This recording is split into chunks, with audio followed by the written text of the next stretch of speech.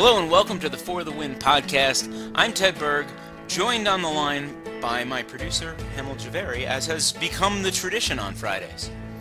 I like doing this on Fridays. I think it's a good end to the week. It's fun because we get to chat and it counts as work. That's exactly what it is. Right. And we've been taking some questions and answers. We've got some good questions today that I want to discuss, but we do like to bring a topical sports hook here, and it's kind of been a slow week in sports, but the big talk now is the NFL playoffs are about to start, and it certainly looks like the New England Patriots are the favorites. Neither you nor I think, is positioned to offer a bunch of expertise on what's going to happen in the NFL playoffs. But what we both can do is hate on the New England Patriots. And so what I want to ask you to start off is there a more hateable franchise in sports than the New England Patriots? You know, that's a tough question. And I think I'm going to have to go with no. I think that they're probably right now the most hateable franchise. What? Who else even comes close? So the big Maybe one. the Yankees. Well, see, the Yankees were so hateable for so long, and I Right. hear that, but it's now like the balance in baseball has sort of shifted. So that, first of all, the Yankees haven't really won anything since 2009, which is for by their standards kind of a long time. They're also no longer really the big spending team. They're one of the big spending teams in baseball, but I think part of what made people hate the Yankees so much was that their payroll was always so far above every other team's. Now the Dodgers have sort of taken over as that team, and so I think that makes the Yankees a little bit more likable. I think also that the Yankees sort of generation of storied veterans and future Hall of Famers have all kind of, gone on. Now, A-Rod just retired, or seems like he's retiring. Jeter just retired. Mariano Rivera just retired, a couple of years back. And obviously Jeter was a year ago. Don't tweet at me that Derek Jeter didn't just retire. I get it. I was there. But I think that the Yankees have gone towards this sort of a youth movement, and to me at least, and as someone who has always lived in New York and grew up in New York, not a Yankees fan, and certainly had moments of really hating the Yankees, I don't feel any sort of hatred towards the Yankees now. Part of that is a professional thing. Just like when you see them up close, they're a lot harder to hate. They're not bad dudes, But I think also part of it is just I get psyched about young baseball players, and so any team that has a cool crop of young players is going to be fairly exciting to me. I think the big candidate to me would be Duke basketball, and I don't know, it's kind of a different category because it's college sports, but I feel like Duke basketball might be equally hateable to the Patriots. I agree with you, and it's kind of all falls under the same bucket of unchecked privilege, It isn't even so much about teams that win a lot, because I have no problem with the Golden State Warriors, even though their streak hasn't continued nearly as long as the Patriots. But it's something about that win first, unchecked privilege at all costs kind of mentality that really drives me up the wall. Well, yeah, and Bill Belichick is just, and he knows it, and that kind of, to me, that kind of makes me like them more, him and Brady both, is they both seem so perfect to embrace the role of bad guy that, Tom Brady just always feels to me like the guy who would be the bad guy in an Adam Sandler movie, right?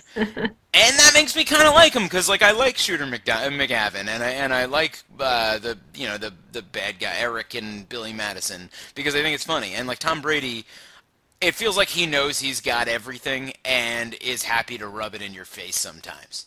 See, I can kind of understand that, but there's a point where it flips from being kind of absurdly funny or I know what I'm doing. But I actually think that Brady actually lacks that level of sophistication to grasp the irony of it. I really genuinely think that he's just for real.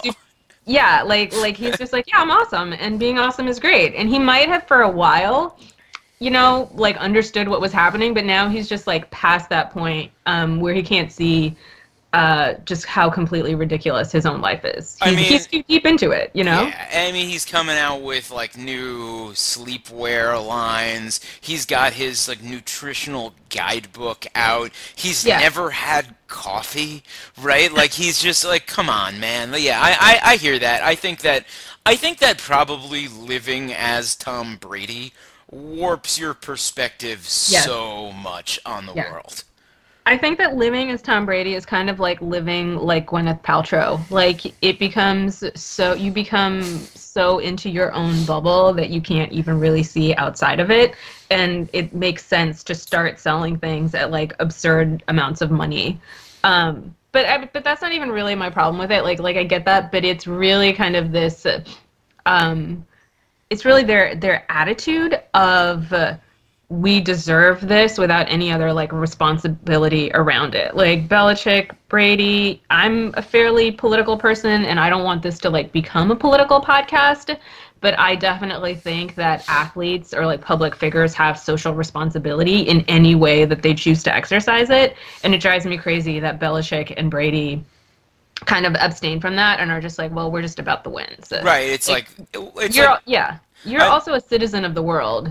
and You know, it's you should probably, accept that fact as well. And it's why LeBron James, for being the best athlete in the world, and that's a Yeah. position that can make someone a villain, LeBron James never seems like a villain, right? He seems Yeah. like, to me, he seems like such a good dude that LeBron James can, on top of being the best athlete literally in the world, I think, Yeah. can also be like a fairly responsible and upright dude who like has, and it's sometimes I agree with what he has to say, and sometimes maybe I don't. I don't. It's not like I've followed every single word he said closely, but it seems like a guy who's like outwardly like a good father and an upright guy who will like speak up for what he believes in and isn't out here being like, well, Republicans buy sneakers too, which I think, with Yes. due respect to Michael Jordan for being the best basketball player most of us have ever seen, or at least did until LeBron. I mean, that's like a cowardly thing to say to me. If you have something to say and all your marketing team and all of your business advisors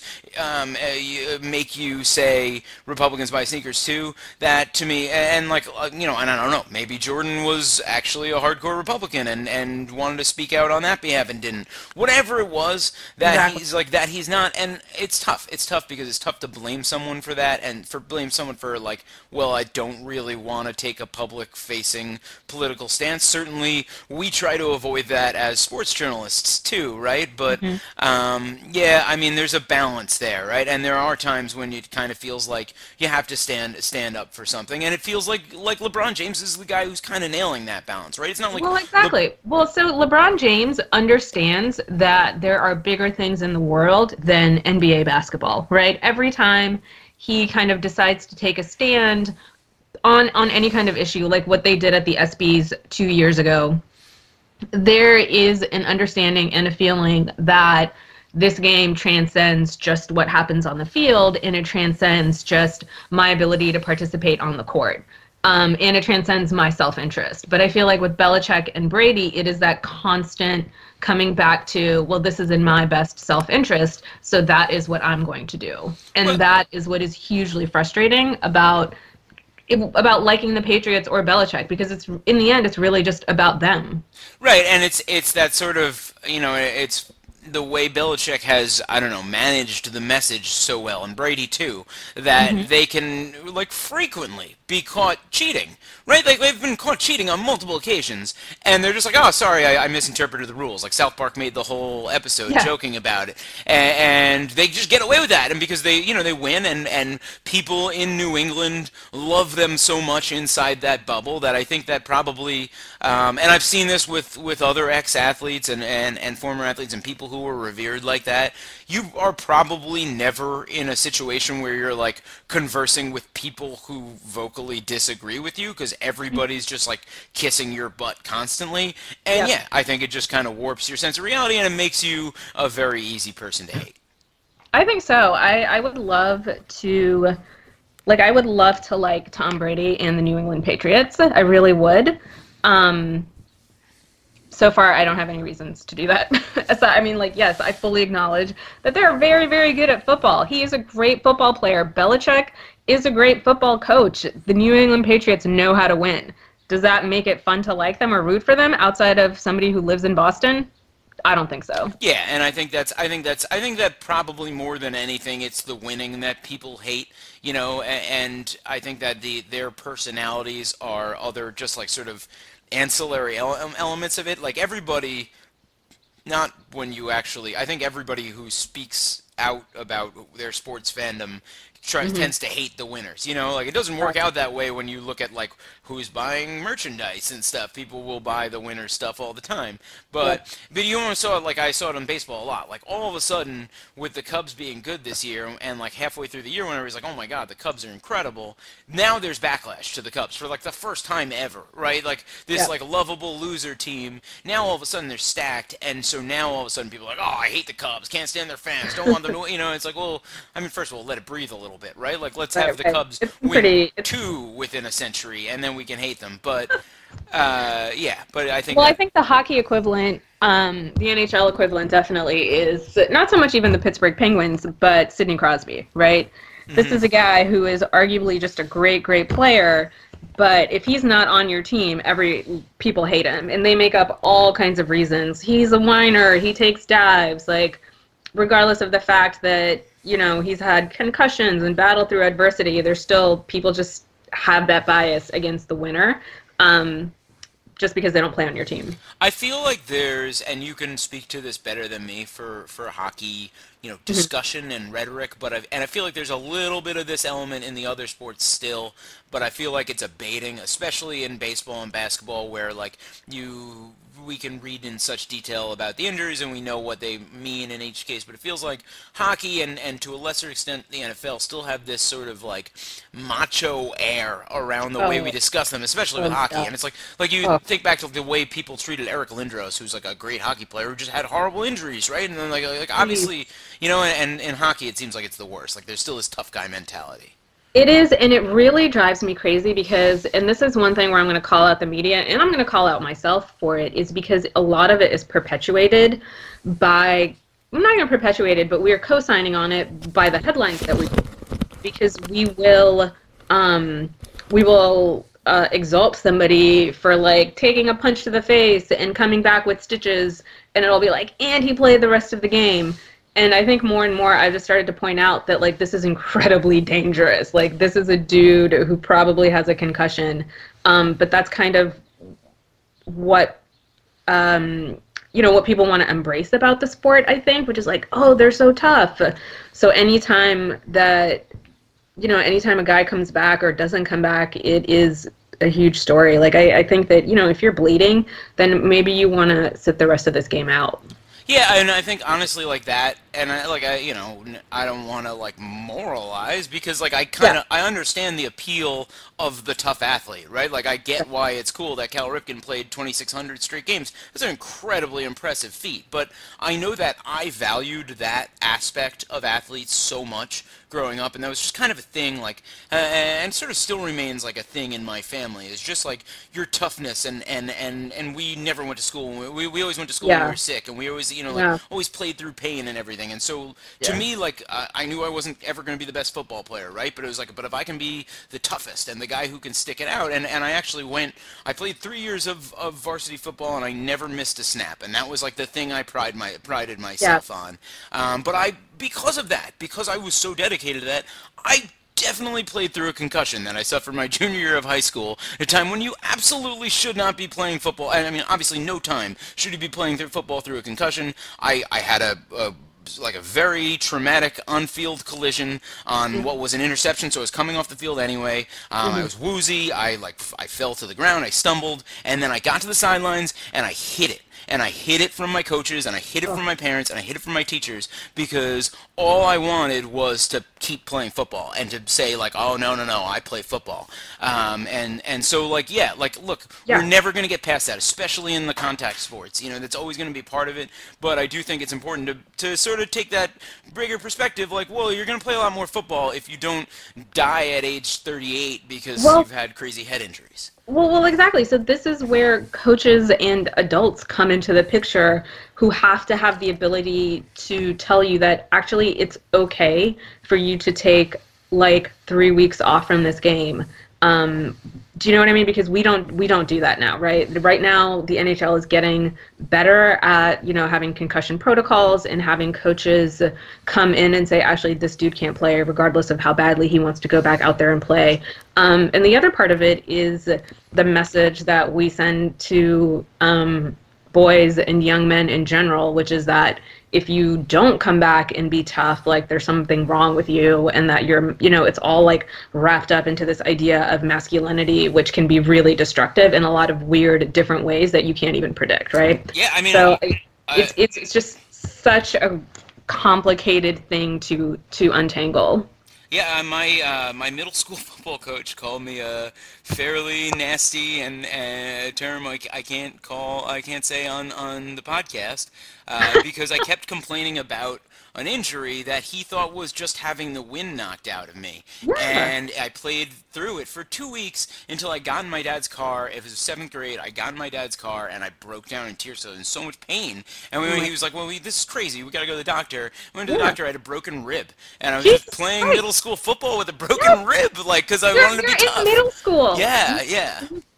So Gabriel Landeskog, who is the captain of the Colorado Avalanche, had this great piece in the Players Tribune a couple of months ago, which was really kind of addressing the same issue, where he needed his teammates to tell him, we don't need you back here. We need you to be healthy, and that is the most important priority, because otherwise he would have gone back out and played with a concussion just because he felt like guilt internally, and, not that the coaches were pressuring him, but everything around him said that he had to be tough enough to play through the pain. So it's so messed up, especially, and these are professional athletes, but if we're doing it to middle school kids, that's ridiculous. Yeah, and I think that now, especially in football, where we know so much more about the long-term effects of the injuries, I think that you see a lot more people sort of pumping the brakes. I know that even on my 10-year-old, 9-year-old nephew's pee-wee team, they're super cautious with our kids. They don't mess around with that. So, and I think it's getting there. Like I said, it's in, I think now the athletes themselves know that their teammates sometimes are better off being, we'd rather have you healthy for 130 games than at 65% for 150. So exactly. I think you're seeing that movement. But we should get on to the questions and answers, because we've started. Yeah, I know. We got derailed talking about off of how much we don't like the Patriots. Anyway, Tom Brady is simply too good and too handsome. Too handsome for sure, but handsome in a weird, creepy Ken doll way. Right. He's too handsome. He's too handsome. Yeah. And I will also remind you, and I don't know if you remember this, but one of my favorite Tom Brady moments of all time, and I kind of get why it happened, but it was just the way it presented itself, frontward. He was in an ESPN interview about, how he was a low draft pick and how, he almost got passed up, and he, breaks down in tears and says, I almost had to be an insurance salesman. And that, to me, is just, the most, the funniest and most hateable thing, that, this guy, was, just crying at the concept of, a fine, reasonable job, Yeah, at a fine, white-collar existence. Right, yeah. All right, let's go. So we got a bunch of questions. Again, we are very food-heavy on the questions. It's kind of what happens. That's all right. That's cool. It's fun for me. I know it's less fun for you. I'll skip It's not that bad for me because I get to talk about how much I don't like food, so, yeah. Well, so one of our questions was from Jared Diamond, who is a Wall Street Journal reporter and guy I know, and he said, I think to mess with you or mess with me, because I said, please don't ask about food. He said, food, a good thing, or literally the best thing ever. I kind of feel like it's towards the best thing ever for me, just because I need it and it brings me great joy. So it's a nice balance of things that I like and need. I can eat amazing food, and then that helps propel me through life without batteries and stuff, So I would say food is among maybe the best thing ever. I will go with option C, which Jared didn't provide, which is necessary evil. Food to me is a necessary time waster, which is not to say that I don't enjoy eating something that is good or something that I like to eat. but we've talked about this before. I would be happy if we lived in like a Jetsons era landscape where you just got all your nutrients by pill. Did you know? Do you know about Soylent? No, I don't know about Soylent.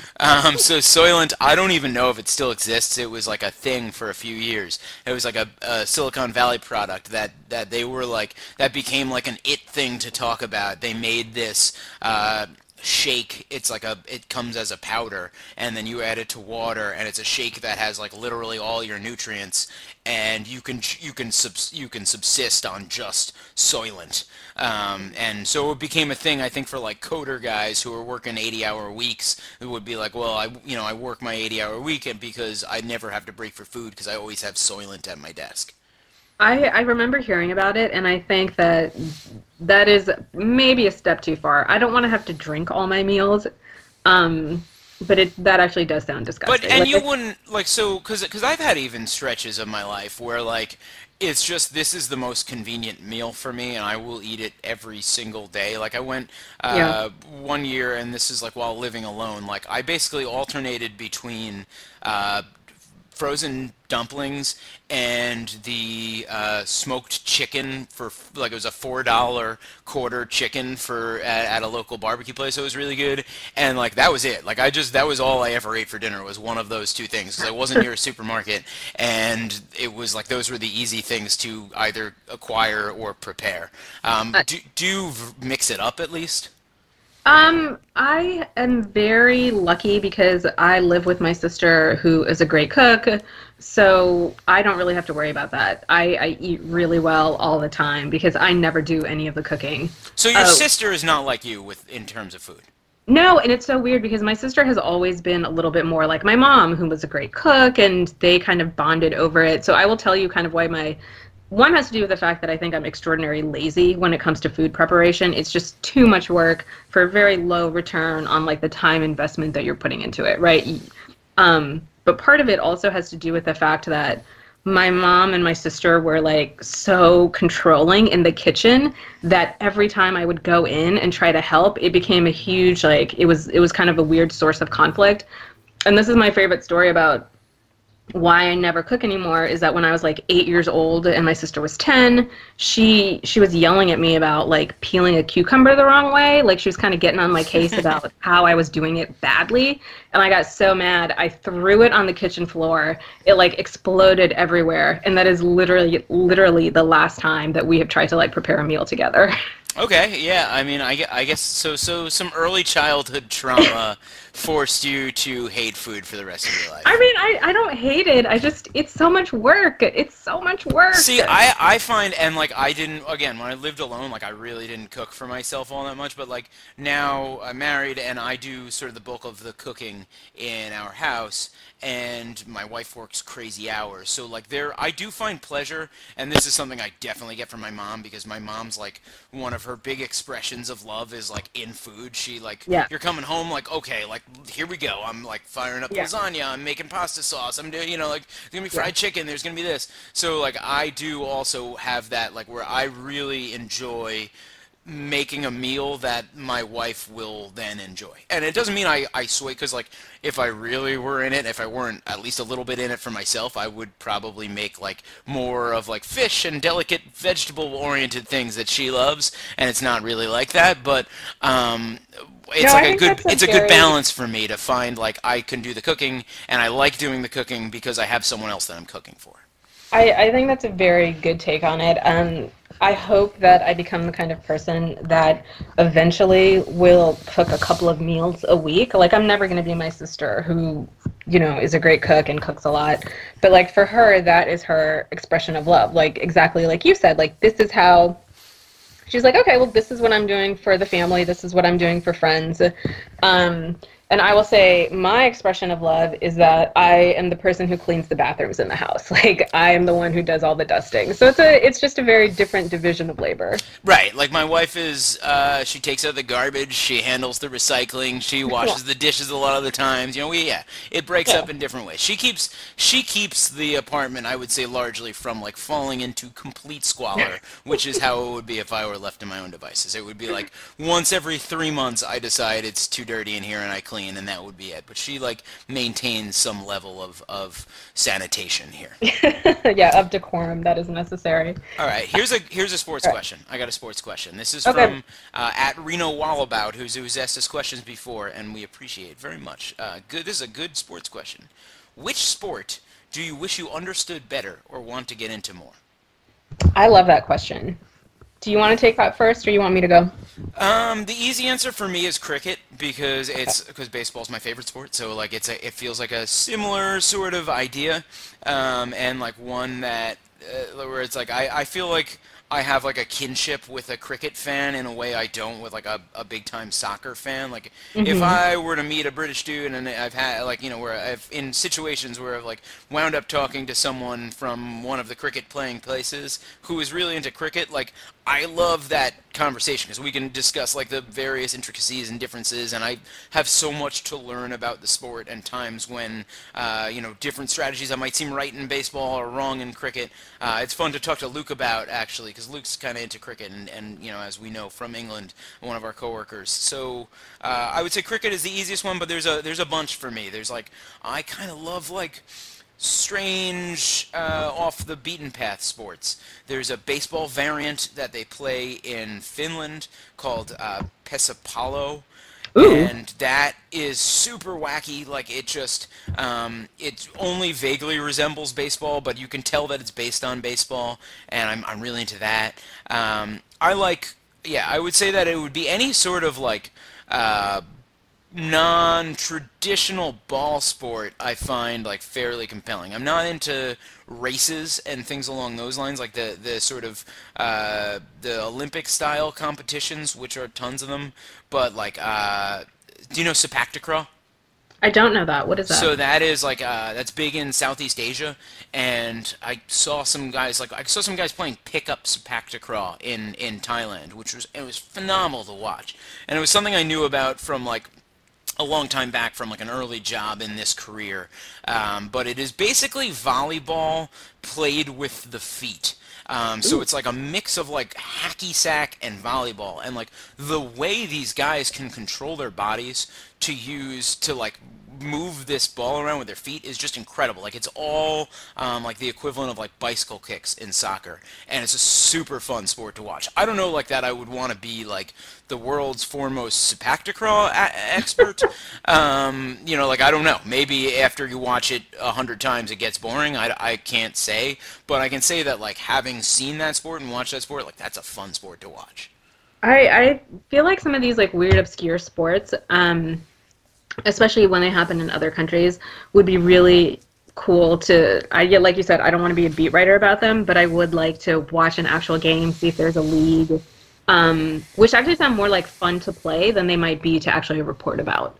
Um, so I would say for me, it's actually way more boring because I wish the sport that I understood better or had like a better understanding of just like the structure around it is soccer. Like EPL, Champions League, like I feel like every single time there's a soccer game happening and we're so out of tune with, or I'm so out of tune with when it's happening that like all these other people on our staff are freaking out, like Luke and Charles, and I'm like, oh, it's a big soccer thing, but my understanding around it is very limited. See, I appreciate that, but I don't have that at all with soccer. It's and I recognize that I used to be like your sort of classic like American guy telling everybody why soccer sucks and all that. Like I gave up on that. I get that there's an appeal to the sport. Obviously, it's super popular worldwide. I don't want to hate on people for liking soccer. It doesn't really do it for me aesthetically, and I am a born contrarian who spends a lot of time in Brooklyn, and so the like Brooklyn soccer guy Yeah, scene, it just it there's like a very hipster element to being a soccer person now. right, and I don't want any part of that. And like it just I don't know. It seems so ridiculous when I mean, first of all, I mean, I don't know, and maybe this is not just maybe this is my perception, but like I feel like soccer hooligans just take it way too seriously in many cases, and it's like because I saw like a street fight in a pizza place in Brooklyn with which left like a dude on the floor covered in blood immediately after like a big soccer match in Brooklyn. It's like why are you people this into this? Like why would this have prompted that? It's sports, right? And I get that these things happen and they happen in all sports, but it feels like there's like that like super rambunctious aspect to soccer fandom that doesn't really appeal to me because I don't take anything seriously. So that's part of it for me a little bit, but like again, I know plenty of reasonable soccer fans who will sit down and be like, no, this is why it appeals to me and it's cool, and like I respect that. It's not because so many people are into it, it's not the new sport I'm going to take up. I think I agree with that. I would also say that in addition, well, soccer is just also because I would like to just know more about it because I feel like I'd be better at my job if I did. I think that's part of it. The other sport for me would probably be rugby because rugby I actually enjoy watching. Like, it's very fast. The games are super quick. That seems way more interesting than probably than soccer for sure. Yeah, rugby I can even though it's really it's also really problematic. Let me just say that up for front. for sure. But like rugby I can get down with. That's a cool sport. Yeah. From what I've seen, like we used to just sort of like make up fake rugby variants in like schoolyards when we were young, and it was like always super fun to play whatever variety of rugby we were making up. Australian rules football, commonly or colloquially known as Australian no rules football, is a fun one to watch, at least, or it used to be when it was on ESPN in the middle of the night. So like that's something I could probably get down with more than soccer necessarily. I agree. I think those are both better options than soccer. You've convinced me. All right. You actually I tapped into your deep-seated hatred for everything. Well, you tapped into my deep-seated hatred for everything, but also for hipsters, for equating soccer with kind of that Brooklyn hipster that really tends to irk me. Right, and like so many of the people I hang out with and are like my best friends in the world, like are those exact Brooklyn hipsters, but I don't want to think it's okay for them to be like, oh my god, he almost scored a goal and they didn't score the goal. I don't know. I kind of like tweaking them about that. And for sure, all my friends are also, a large quantity are Brooklyn hipsters, so I feel you there. All right, I want to throw. We're going back to food, and this is one from our former coworker Micah Peters, and he. Love you, Micah. This is directed clearly at you. It's clearly for me. Because in part of your food distaste, there's one aspect that goes beyond the regular, which is that you are down on brunch. He says, I want a cogent argument against brunch with 3 supporting facts. I feel like I haven't heard that from you yet. He obviously means you. I haven't been that hard against brunch. So I will start by saying that I have been a stringent anti-bruncher for a very, very long time. I hear that, and part of that is like sort of the anti-hipster thing. Yeah. Part of it is sort of the anti-hipster thing. Part of it, I think makes me sound like a crazy person, but Micah wanted 3 points. So I will very quickly rattle off 3 points before I kind of get into why the culture is just so odious to me. Okay. One, it is unreasonably expensive because that is the time of day that people feel like, Saturday and Sunday afternoons, they can charge $20 for a splash of orange juice and, champagne. So it is not budget friendly. Okay, yeah. Now you're talking about sort of the bottomless brunch, right? Well, yeah, the bottomless brunch, or just any place that you happen to go to that isn't a diner, right? And yeah, okay, I hear that. And a big part of the brunch scene is you're spending $25 for your meal, but your meal comes with a mimosa. Right, and and $25 I think is relatively inexpensive, right? I don't do the brunch thing a lot. I mean, I don't. I think, and so the expensive thing, but also this is all wrapped up into the brunch culture, which is that people brunch, right? People with nothing better to do on a Saturday and Sunday afternoon can waste an entire day. So that's my other thing, is that it wastes your entire day. You wake up probably a little bit later than usual. You will go hang out at this place where you will be standing in a very long line to pay more than is necessary for food that you could easily make at home just for and then you'll stay there for like 3 to 4 hours, which is completely unreasonable. I also think that generally the food is never really very good. I'm also a vegetarian, so like there's very limited options for like brunch food for vegetarians. Well, Like, pancakes are cool though, yes, right? literally you will get like pancakes and toast, and it will cost you like $50. I would say that, and this is, I think, particular to me because, like, I know a lot of people would be like, "How great is a fried egg on a sandwich?" And like, I'm not that into mixing my metaphors food-wise, so to speak. Like, I'm all about experimenting with stuff, but like, I don't love the fried egg on the burger. Like, I just don't feel like it adds all that much.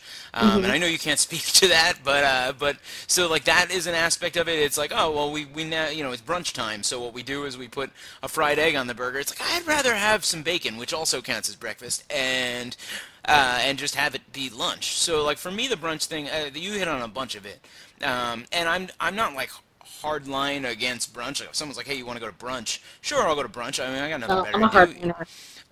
So like I'm more ambivalent, but my wife and I, like at least in our like left to our own devices, we never go out to like a fancy brunch. It's just not something we're more likely. I think part of it is that I am kind of on the schedule where I wake up at the same time every day, no matter what day it is, no matter what time I go to sleep. Like I'm just broken like that. Like I'm gonna wake up by 8 a.m. every day, and even if I'm trying to sleep in. She That is sounds not. miserable. So she will, and again, because she works like crazy hours, so she'll be have this like built up tiredness by the end of the week. So Hmm. a Saturday morning, if she's not working, like I might be up by 8, and she might not get up until like 11:30. So where Hmm. brunch works is that then I can eat lunch and she can have breakfast, but like you said, we can also do that, and we far more often do that at the diner on the corner where they have all the same things they offer you for brunch, plus more things, and it's cheaper. Yeah, like the whole brunch thing it's not even so much about the meal that you're actually eating, right? Because if you're just eating a midday meal and you kind of go in, eat at a time between breakfast and lunch and like get it over with and leave, that is not brunch like with a big B with quotation marks, right? Like people who brunch are very insufferable about their brunching, right? Like it is a whole thing for them as to where they're going and who they're going with, and whether they get freaking kale in their omelet, and then they have to Instagram it, and then they won't shut up about how much they actually love brunch. Well, There's you this can lay off people who Instagram their food. I I have a hard, and I break it sometimes for you, but I won't like people who Instagram pictures of food. Like I won't like your post because it drives me up the freaking wall. Well, you know what? I don't really like I hate and I feel like such a stooge when I get when they like bring me a meal at a restaurant and I pull out my camera to start taking a picture of it because I get that is like a thing that annoys people and is like super kind of like bougie and irritating, Yeah. but at the same time, like this is, I feel like I'm special and like my food posts actually matter and that I should be able to do as I please. So You I, should do yeah. you should do exactly what you please. There was this great article in the New York Times a couple of years ago, but it was called Brunches for Jerks, and it really nails down like why brunching is insufferable because it also just kind of represents like the gentrification of neighborhoods that once used to just be filled with like small eateries that were like very culturally specific, but now every place has like the same brunch menu with the same like industrial feel and farm to table garbage that is just completely homogenous. Well, Like so I feel I'm like sure it's crazy. I hear what you're saying. I feel like that element of it is probably more specific to DC than New York That might be because true. That might DC be has true. so much turnover in everything and gentrifies so rapidly that Yeah. like those like similar looking, similarly menued industrial brunch places just sort of pop up and like here's yeah, like you said, like here's the new farm to table place. Certainly we have a lot of that in New York, but I think there are it all sort of happens slower here because Hmm. everything's just sort of so dug in that the narrower and I think more delicious ethnic place usually stays open. At least if it's good, it might Hmm. stay open a little bit longer. And so, Hmm. and for me, I think that if someone was like, "Hey, do you want to go to this new farm to table brunch spot for this thing?" Or it's noon. Do you want to go to that dope takeout Chinese place you know about in Chinatown, I'm always going for the takeout Chinese place in Chinatown, and like the fanciness of it means nothing to me. Like I just want good food. So and then that just becomes right, but then that that's lunch. becomes lunch. Like, and that's my thing, right? It's like, Yeah.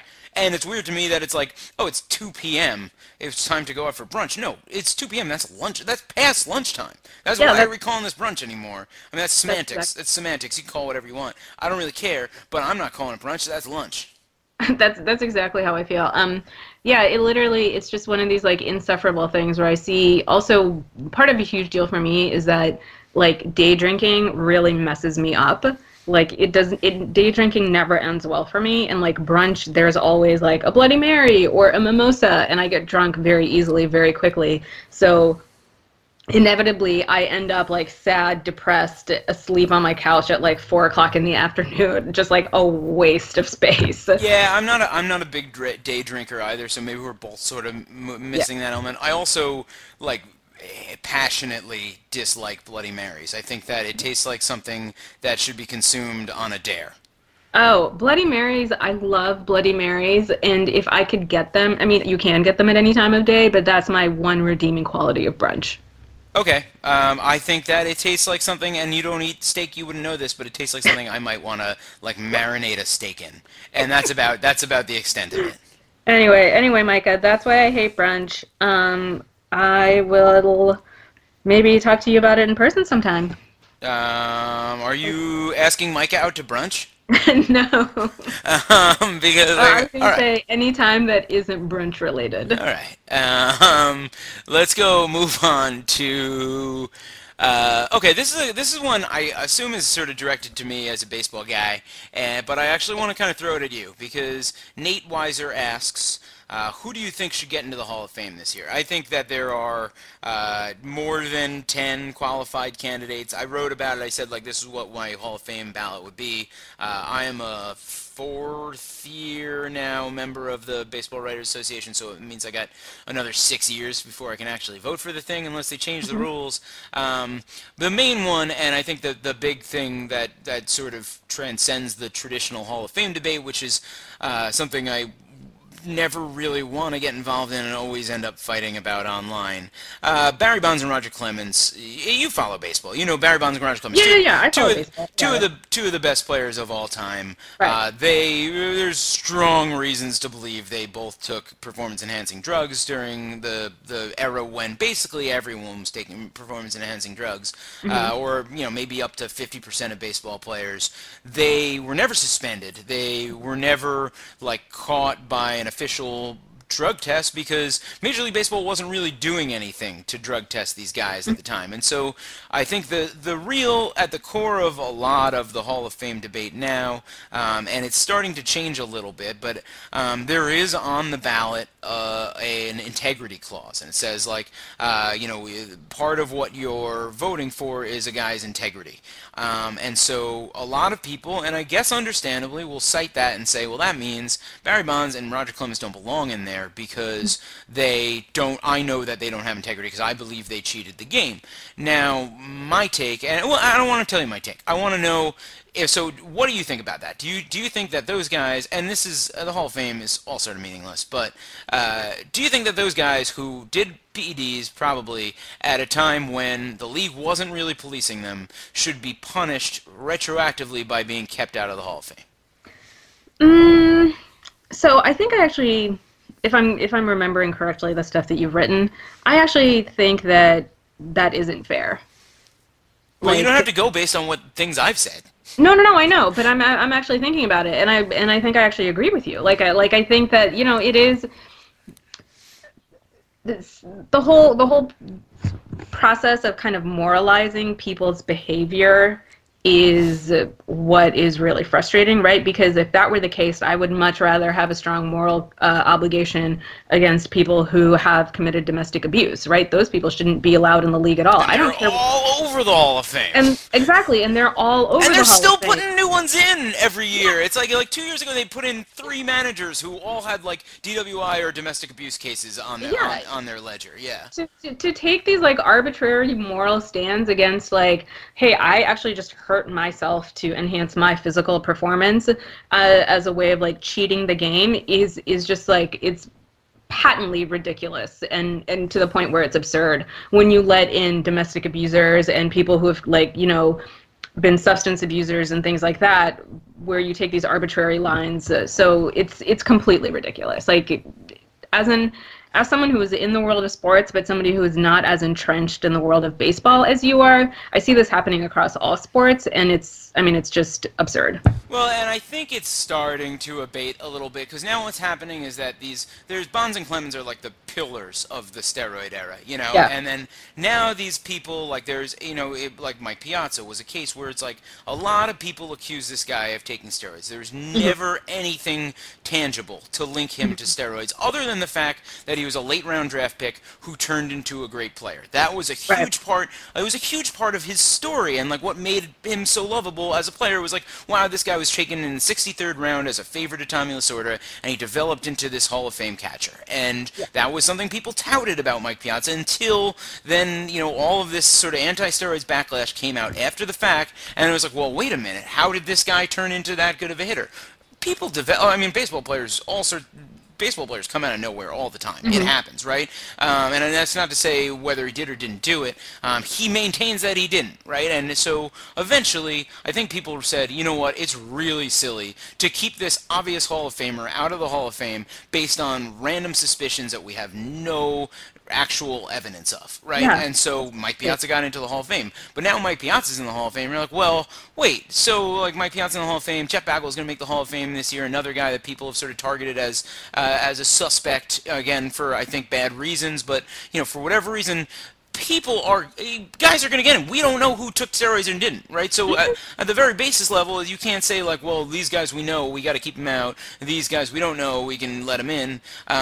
If you're, and I think it's ridiculous to punish players the whole era for that. And I think basically at the bottom line is that like picking and choosing when we get to moralize as baseball writers. And I forget who said it, but like if you had to choose a group of people qualified to make moral judgments, and I say this as a member of the Baseball Writers Association of America, it is absolutely not the Baseball Writers Association of America. That is not my job. I write about baseball. I can tell you that Barry Bonds is the best baseball player I've ever seen. I cannot tell you confidently that he is a good or a bad person, or a man of integrity or not, right? I don't know Barry Bonds. I just know that I loved watching the guy hit home runs, and that to me, because he's the best player I've ever seen, because he contributed more to his teams than any other player in my lifetime, then there should not be a Hall of Fame if that guy's not supposed to be in it. So that's my take. And I would say there's plenty of other guys I think that should be in the Hall of Fame this year, but like to me, I think that if I had a vote this year, I would almost be tempted to just vote for Barry Bonds. And just like that would be my statement, like here. Like until Barry Bonds gets in, I don't even care. I don't even care because that, to me, any sort of pantheon of baseball greatness needs to include these guys who were doing something that many other people were doing that didn't make everybody else the best player in baseball, and that no one was doing anything to police, including Bud Selig, the commissioner, who just got put into the Hall of Fame. Yeah, because people like watching them hit home runs. It was dope. It was so fun. It was dope. It was amazing. Yeah. I generally think that anytime we come down to try to police people's morals, it becomes questionable. And how do you even, like, if you really think about that, right, and maybe it's different for Bonds and Clemens, and maybe it's different for the guy at the fringe of the roster, how can you tell me it's wrong that I'm going to risk my long-term health to play baseball, which is the thing I've done my whole life, and which is my best route to cutting out a comfortable life for my family, right? And you can say, like, who do I care about more? The integrity of baseball and this, like, nonsensical, like, nostalgic fake thing that people are holding up as like baseball has always been a clean sport, the love of the game, or my family members who I can make rich for the rest of their lives and give comfortable existences to by hopefully improving myself with this drug. And like, I just will not ever say that I wouldn't have taken steroids if I were a baseball player in 1999. I feel I'm pretty confident I probably would have done it. It is about prioritizing an institution over someone's actual life. That is crazy and absurd. It makes no sense to me. Right. Okay, Yeah. so we're on the same page. Yeah, it would have been nice to argue about it, but no, we're on the same page about this one. Well, I'm glad, because you're a reasonable person, and I think, and you know what's, and Bonds and Clements are going to get in probably next year. It's clearly moving in their favor. I think more and more people of my generation are getting votes, and people of my generation, you love baseball because you watch Barry Bonds hit 73 home runs one year. It's the coolest thing that ever happened. I could talk about it forever. I don't want to. All right, you want to take one last question? Sure. Well, I'll do one quickly. This is because this one I don't think you're not in New York. You don't know a lot about Walt Clyde Frazier, who's the Knicks broadcaster, former Knicks player, the best dresser in the world. He actually sometimes brings in rugs to his suit maker and has the suit maker turn the rugs into suits. He has this incredible cow ensemble that you have to see to believe. He's like one of my favorite sports personalities. This guy, Rob M., asks, do you think the average 20-something could currently beat Walt Clyde Frazier in a one-on-one? If not, how old would Clyde have to be? I'm going to say no. He is 6'4". He seems like he's in great shape, even at 71. And he was a former NBA player, right? He's just going to drain shots on your average 20-year-old. Like, I'm saying, like, even if you're faster than him and at this point can jump higher than him because he's 71, I think that if you are the average height, 5'9", 5'10", you're not going to really do much to interfere with a 6'4" guy's shot, and he is going to just rain down baskets on you from all over the court, and I would love to watch that. So if Walt Clyde Frazier is listening and wants to start challenging random 25-year-olds to basketball games, I would happily watch it. I would put it on Facebook Live. We can bet it on USA Today Sports. Please do that. That was going to be my next question. Can I make that a Facebook Live? Yeah, no. We would absolutely do that. And I think that he has, I would say, hopefully he has more than 9-10 more years of doing that. But I would say, like, at 80, it's kind of hard to expect you to beat a 25-year-old in a game of one-on-one. I very much hope that he honestly lives forever and keeps calling Nick games and making ridiculous rhymes because it's fun and wearing awesome suits. But, like, I'm going to say it's too much to ask for an 80-year-old to beat, like, a good 25-year-old at basketball. Yeah, definitely. I mean, if an 80-year-old is still just alive and kicking, like, he's done more than enough. Do you want to take... Okay, I got a hockey question. Okay. And this one I think maybe you have a take on, and it's a tough one. I haven't really thought about it a lot, but someone whose handle I won't mention, or whose Twitter name I won't mention, asks favorite hockey movie other than Slapshot. And so that I'm a big Slapshot guy. So everyone always expects me, not even expects me, but everyone's always surprised. So I will say my favorite, what my favorite hockey movie is not. It is not Mighty Ducks, which is a movie that is a kid's movie, and I understand that people think it's a hockey movie, but I've actually never really sat all the way through it, and it means nothing to me.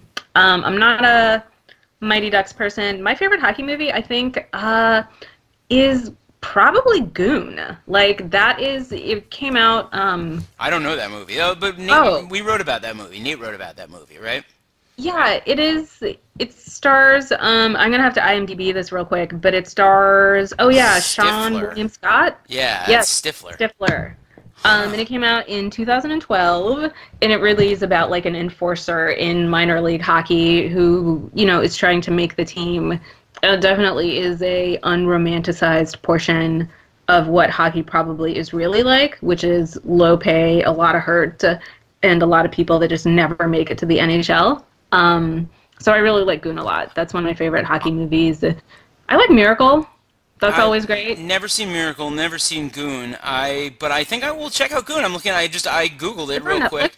It's got Jay Baruchel, who's the guy like he's from This Is the End. He and that Mhm. show I love, Man Seeking Woman, just 'cause it's I so love that. weird. And it's written by Evan Goldberg, who's one of the guys who wrote Superbad, which I think is like one of the funniest movies of like the past 20 years. Yeah, So it's a really great movie. It's actually like may not, it doesn't get a lot of mainstream attention, but it's my favorite hockey movie. huh. And I love Stifler and stuff. That guy cracks me up. I will watch that Also, movie. also secret hockey fan who I think should be more open about his hockey fandom. Leaf Schreiber is in this movie. He's great. I love him. People tend to. Yeah. I think that I mean if you're not counting Happy Gilmore, which is like a formative movie in my life, I've never seen it. because he wasn't, he was it's see you wouldn't like it now because now we're too old for it. Like it's like the type of thing that I think it had to appeal to you at like 13 or 14, which is when I saw it, and like once it hooks you, for me at least, once it hooks me at that age, then I'm hooked forever, and I'm never gonna say it's not the best movie in the world, but like the early like Adam Sandler's like first run of movies, like when it was The Waterboy and Happy Gilmore and Billy Madison, like all of those came out at like the exact right age for me, and so it was just like this is my guy, these are my movies, and like they have honestly impacted like the way I speak to this day. Certain things I say that I have long forgotten are just like internalized references to those Just, movies. just come from those Yeah, movies. so that would be, I mean, that's my obvious one. But I liked The Mighty Ducks. Again, like I was 11 when it came out, and that feels like exactly the right age for The Mighty Mhm. Ducks. I don't know. I didn't go nuts over it. Some people did. I thought it was a pretty funny movie. Like I guess I enjoyed it. I guess if you're saying no Slapshot, then it's got to be that one because I haven't seen Goon, I haven't seen Miracle, and I don't think there are two. Youngblood with like Patrick Swayze and Rob Lowe is also pretty good. It's like an 80s hockey movie and it's Yeah. completely cheesy, but it's definitely fun. I know that a copy of that exists on VHS in my parents' basement to this day, but I have never seen it. Like 80s Rob Lowe with like 80s Patrick Swayze is just too good to pass up. Those are some hot dudes. Yeah, those are some good looking guys with some All right. amazing hair. Yeah, I will not contend on that point. I think that is like sort of peak 80s man meat then. That is just like those are just some beefcakes of the I mean Rob Lowe is like a little wispier and Swayze is like a little macho, but those are like the two hottest dudes of the mid 80s. Yeah, I agree. I mean, the two hottest dudes of the mid 80s, and Rob Lowe, still handsome as heck. So All right. Young was also great. All right. Well, I may check that out. Probably not before Goon. We should also wrap up because we have a real life work meeting coming up soon. We do, we do. So thanks for doing this again. I think we have again pushed it up close to an hour, which is never the plan, but always seems to be the way it works out because we both have a lot of things to say about stuff. I know. Maybe we should just talk more often. So I don't know, because I don't want to. I don't really like to interact with people in ways that don't benefit me professionally. true, So true. this is probably it for us. All right. Thanks, Ted. You can check out the For the Win podcast. We are on iTunes. We are on SoundCloud. We are on Stitcher. Please subscribe. Please rate and review. You can send us questions via the internet in various ways, and we will answer them on one show like this in the future. You can check out everything we're writing at forthewinftw.usatoday.com. Thank you for sticking with us for yet another hour on the For the Win podcast. Hemel, again, thank you, and peace out. It's been awesome. Thanks, Ted.